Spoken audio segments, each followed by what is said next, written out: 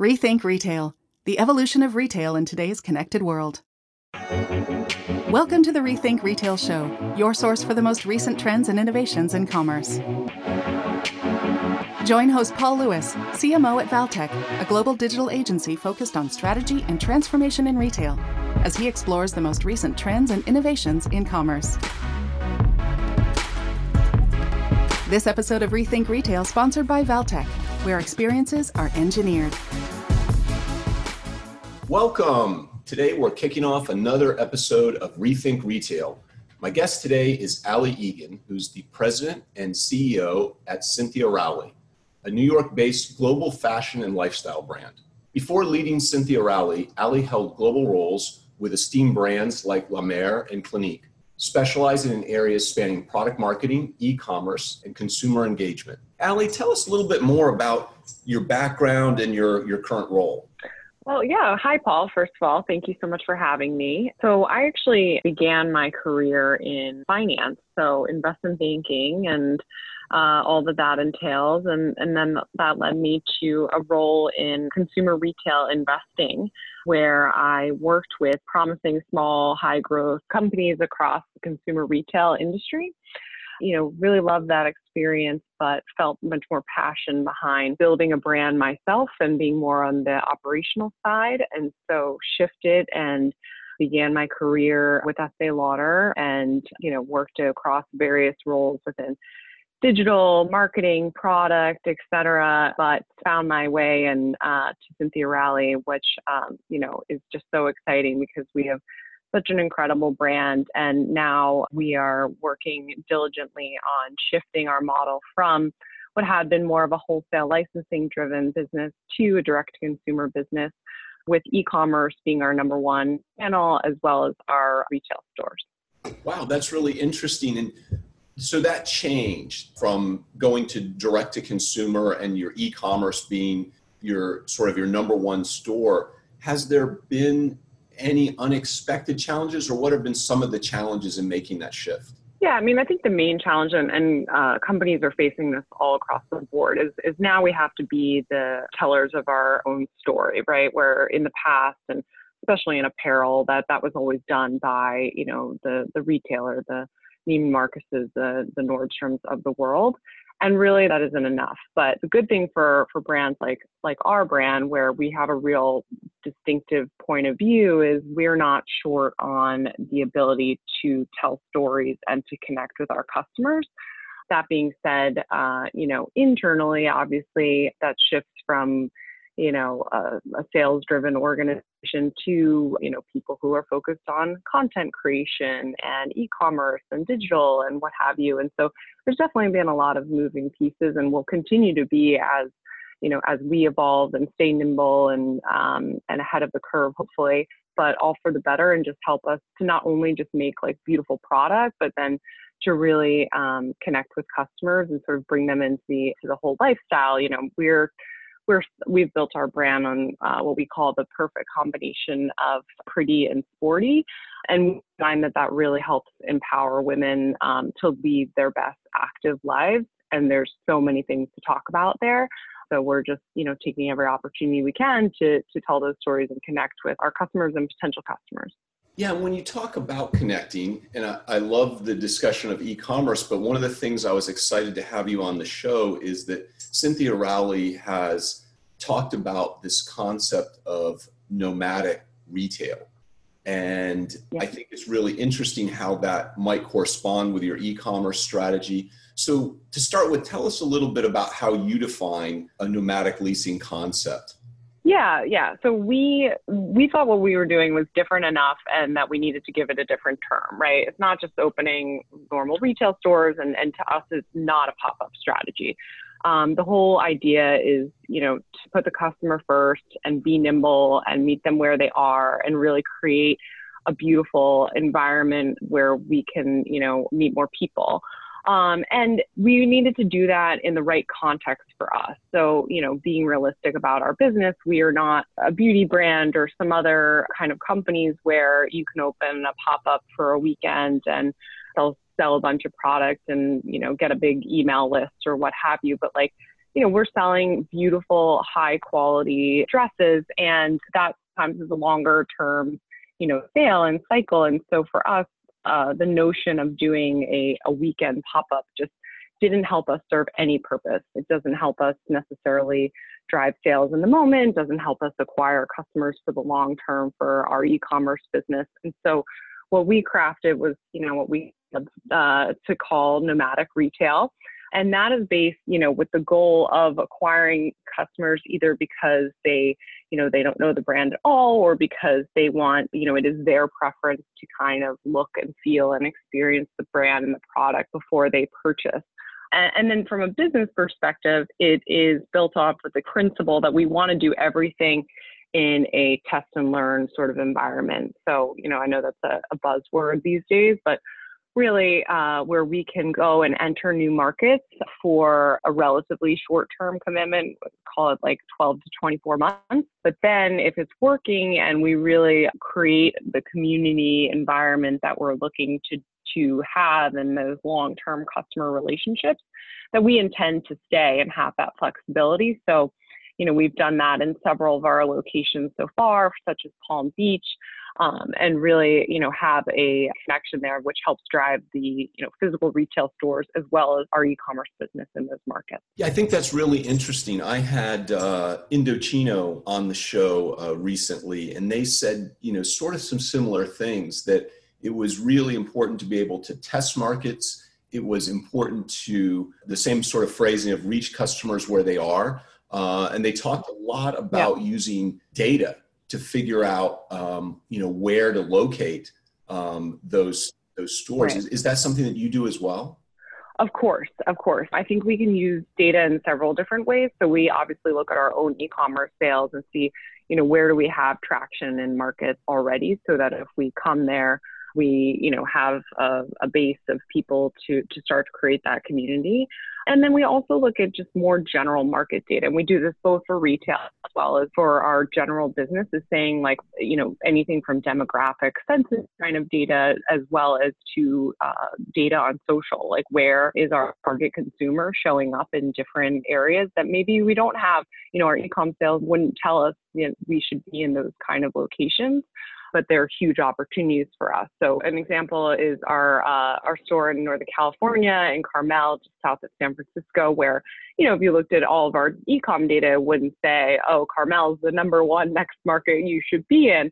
But for us, it hits our target consumer. It has the coastal surf environment, so it allows us to speak to and address all areas of our brand, from, our pretty dresses to our incredible wetsuits. And it's an amazing community. And so we just opened there, but already that's a great location for us. So we definitely, use data in multiple ways to triangulate and try to determine beforehand where the best places to go are and where we should be. But, then obviously analyzing our data once we have a location to understand how we can improve and grow the business. Once that data has helped you find the location, one of the things you mentioned earlier was it was important to tell your own story and to connect and build connections with consumers. I noted in a BRP consumer study that 8 out of 10 customers thought that personalized service from a sales associate was an important factor in determining, where they shop. How do you approach that in your physical stores? What do you do to make that experience exceptional for your consumers? Yeah, for sure. So for us, it's really about creating those personal relationships with each and every one of our customers, both online and as well as offline, especially offline. And, you think about why do people come into stores today, right? Like they can get anything delivered. They have all product information at their fingertips on their mobile phone, on their desktop, et cetera. And, you look at where physical retail is most sort of vibrant and interesting. And I think, it has been in more experience sort of led things such as boutique fitness, et cetera, where people are coming together for a purpose broader than just something transactional. And so we keep that at our heart. And fundamentally, it's who we are as a brand. I always joke with Cynthia and say that, she's a host at heart, and the environment that we're trying to create in our stores is as if you're coming into Cynthia's living room and you're welcome. It's like shopping with your best friend, where our sales associates are there primarily to help people find the right style for them and just, help them kind of navigate what's ever going on. So we actually train our managers to start all conversations, not about what product people are interested in, but like about getting to know the customer, what's going on in their day, what's on their mind, et cetera. So it's about building that relationship first and then, dealing with specific product and sales issues. Yeah, and when you mention building relationships and connecting and community, one of the things that Cynthia Rowley is known for is cultivating that sense of community with customers through events and your open studio concept. Can you tell me a little bit more on how you build a sense of community with your audience? Yeah. Well, so first of all, I guess I'll talk about the open studio because that's pretty new and pretty exciting. And I think, one of our core, we're known for being innovative, both in our, product designs, as well as I think our company from Nomadic Retail to now, what we've just piloted is our open showroom. So we said, we've changed our business to be direct to consumer focus and less built on wholesale. And we have, for us, it's still important to work somewhat within the fashion calendar, as showing ahead of season. That's where we are able to connect with editors and really get buzz for a collection. But we were, doing our shows and then having a showroom that, buyers came to for a couple weeks right after the show and then kind of is dormant. And we're like, that's not really, we want it to be much more open and transparent, because I think that's what customers are sort of demanding from brands, especially, luxury high-end brands. They want to know what's going on, how is stuff designed, et cetera. And so we moved our corporate offices about 2 months ago down in Tribeca, and we have now our open showroom. So we can have both buyers as well as influencers and normal everyday customers come in and see everything from the upcoming collection that's not even available to sale to our currently available products and shop. And that really allows us to, myself and Cynthia, sometimes are directly speaking to our customers, in our place of business, and they can sort of see how the secret sauce is made at the same time.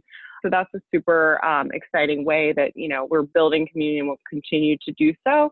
And then in our stores, we have events all the time, and we try to customize them somewhat for the local market and what people would be interested in. But, we're not trying to do things that are just flashy or sales driven, but really add value to people's lives. So an example of that is a collaboration we did to make a Mommy and Me wetsuit with Maisonette. We did a Mommy and Me surf lesson at our store in Newport. And so that was hugely successful in really helping to teach our both of our current customers as well as our young future customers how to surf and be brave and get out there and be active. And then, we'll have also, more serious events. We had a panel with an organization called The Chain in our Bleecker Street store that helps women in fashion and retail dealing with eating disorders. And that was like so impactful for me personally being there and hearing, the issues that women are dealing with, and that, examples of like that are what we're trying to do more of to not only connect between the brand and the customers, but have, our customers connect with one another. Yeah, I think leaning in on those types of issues and opportunities are important for so many brands today.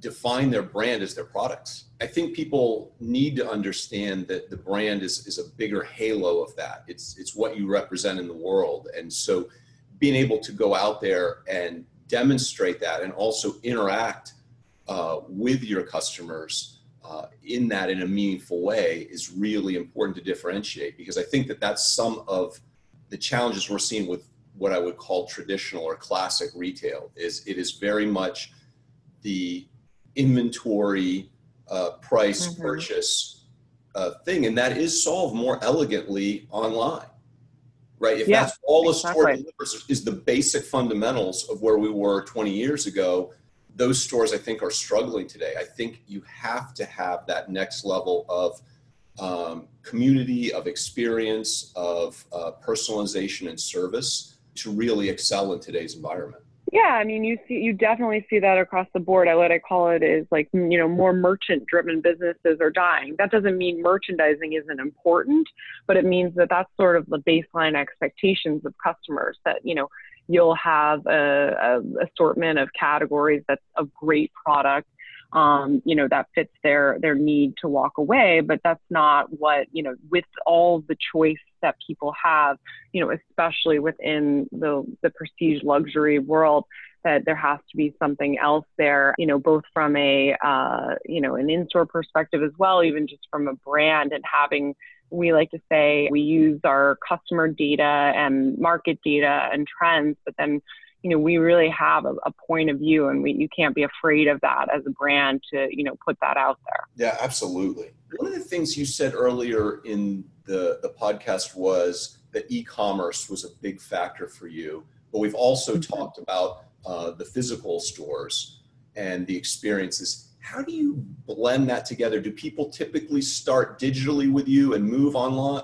move to physical? Do they start in physical and move over? Is it sort of both ways? How do you see that, and how do you see them working together? Yeah, I mean, it's definitely, both ways and all about. I think, in general, I always hear businesses quote that their omni-channel customers are their most valuable customers. And of course that's true, because it's someone who's just shopping with you more frequently. And, we want that as well. But the truth is, a lot of, most of the time, those omni-channel customers are probably 10 to 20% of the business. And they're, everyone's most important customers. But I think it's also totally okay. And we're happy to have people that are online only or retail only.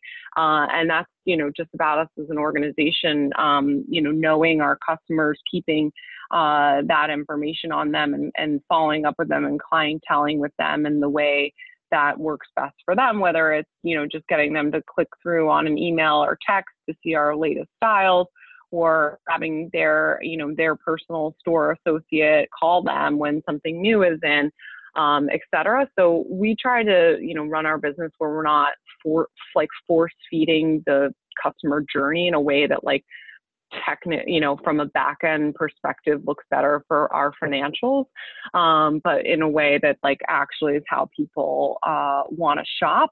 That being said, we've I think why retail has been important and will continue to be important for us is there are definitely people, especially within luxury, who want to touch and feel and see and experience that product and try it on and kind of know more about the brand and what we produce, and then they feel much more comfortable buying online after that. So we've seen, both in markets where we've opened a nomadic store, that creates a big halo for our e-commerce business, as well as, from some stores that we've sort of moved on from, we continue to have a more significant e-commerce presence there after we leave. That's really interesting. I wonder if some of the metrics, the classic metrics for measuring the success and the impact of a retail store are starting to change. Because when you start to think about, especially in this nomadic concept of being in a location for a period of time, but then seeing that halo effect, maybe the metrics, I mean, clearly we still have dollars per square foot and things like that, but those aren't the only metrics that need to be used, because now it's not just are they buying in store, but are they becoming more brand loyal? Are they becoming more brand aware? And that translates to later, greater lifetime value. Do you think about are the KPIs changing in your mind? Yes, 100%, right? Because it's no longer just about for us, like, we don't want to focus only on customer acquisition and, number of customers acquired or whatever. Like, we want to focus on long-term customer acquisition. And what we know for a fact is customers that, come in through the retail channel, and especially those who come in through the retail channel and then move to online, they have a greater customer lifetime value over time. So it is worth our investment to open stores and potentially pay a higher upfront fee to find people and connect with people in a way that they then feel, in a relationship with the brand going forward and purchase with us more frequently in the future. And I think the challenge for any business leader is like, that sounds really great, but like, how do you actually measure that and keep track of all those things? So, operationally, we have to design our business to make sure we're doing that. And then I would say the other, supporting factor that we've established is being smart about nomadic or temporary or potentially temporary locations to say we can make our payback just on this location, but that's not our true return on investment. So that's sort of how we've built our retail customer acquisition strategy. That makes a lot of sense. I always like to ask my guests if there are technologies that you feel are core today that you need to create that and to measure that, or if there's some new technologies that you're starting to see that have caught your eye or interest. Are there any technologies that Cynthia Rowley is using to kind of stitch all those different components together? Yeah, I would say that that's been our biggest focus on from a technology standpoint, is on this more sort of behind the scenes stuff. So we can, both understand our customers better and give them the best experience possible, and not just investing in technology for technology's sake. And so, more of our investment has been focused on sort of back-end analytics of making sure our store data ties to our retail data, and that everything is accurate from a clienteling perspective. And that enables us to provide way more value to our customers because we know what they might be interested in, even just like over time, and we'll continue to get better at this, like know what their personal style is more like, so we know that we have a really diverse customer base, from like what we call like, super high-end fashionistas, like what you would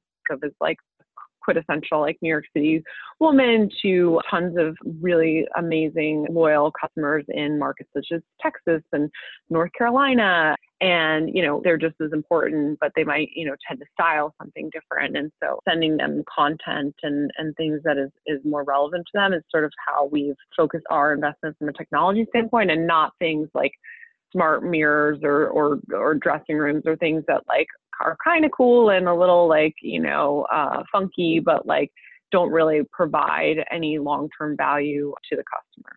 So in your mind, it's the technology is a bit in the background, making the experience for your customer seamless and easy, but it's not necessarily the latest whiz-bang gizmos that are interesting maybe for technology's sake, but aren't necessarily moving the ball forward with your consumers. Yeah, exactly. And that, that's definitely specific to our brand. If I was running Apple retail, like I might think about that a bit differently.